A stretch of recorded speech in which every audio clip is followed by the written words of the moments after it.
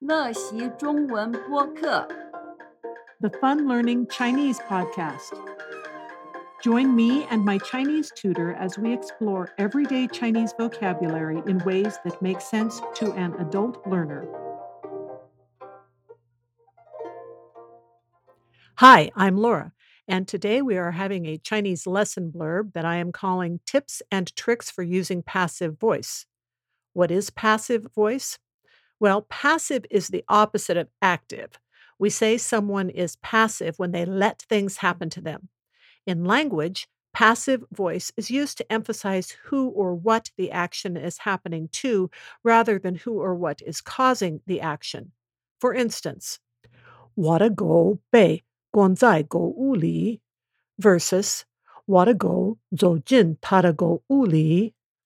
On a side note, in case you were wondering, that is me speaking the Chinese here as I usually do in the Chinese lesson blurbs after going over it with my tutor and make sure that I'm saying things well. And getting back to our discussion about passive voice, we tend to use passive voice in our native language without thinking about it, but it can be trickier to understand in a foreign language. In my recent posts and podcasts about animals, I have ended up using passive voice quite a bit because things like goats don't milk themselves and a horse doesn't decide to startle itself. The Chinese term for passive words is 被动字. 被动 by itself means passive. It uses one of the main characters used to create passive voice, 被, which is translated as by. The character dong means to move or happen. So you can say that the word 被动 means moved by something else. Let's go over some common Chinese characters used to indicate passive voice. And as always, you can see this written on the blog, funlearningchinese.com, if you go to the post titled Chinese Lesson Blurb Tips and Tricks for Using Passive Voice. All of the Chinese characters are there, as well as pronunciation guides and direct translations. So now here is what is listed in my chart of common Chinese characters used to indicate passive voice.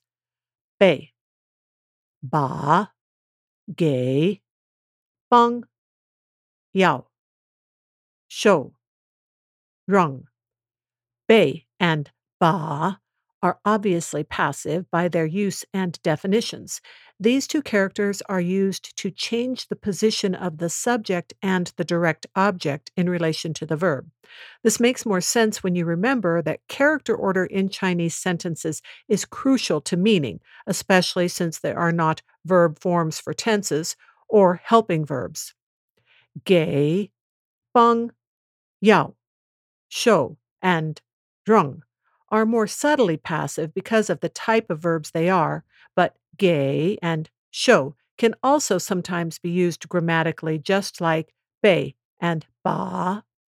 These might be used when someone is incapable of performing the action, as in 我帮我的迷你山羊挤奶 or when giving orders. And this next sentence uses passive voice in two ways and is a very strong command. So my tutor says I have to say it very strongly.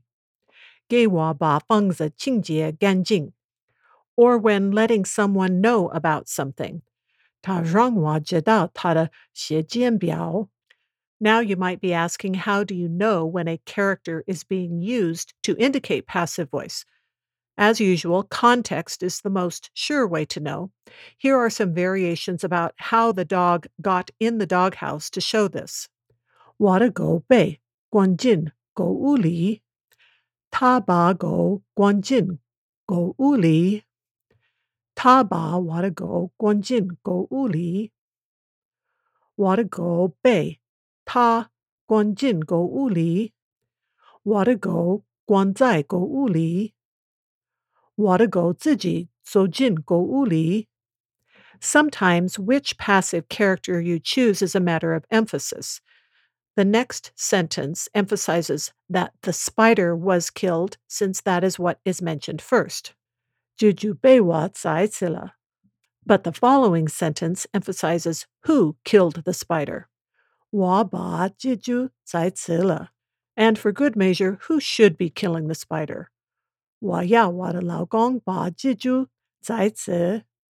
I can even use passive voice to end the discussion. 现在我把这研讨结束.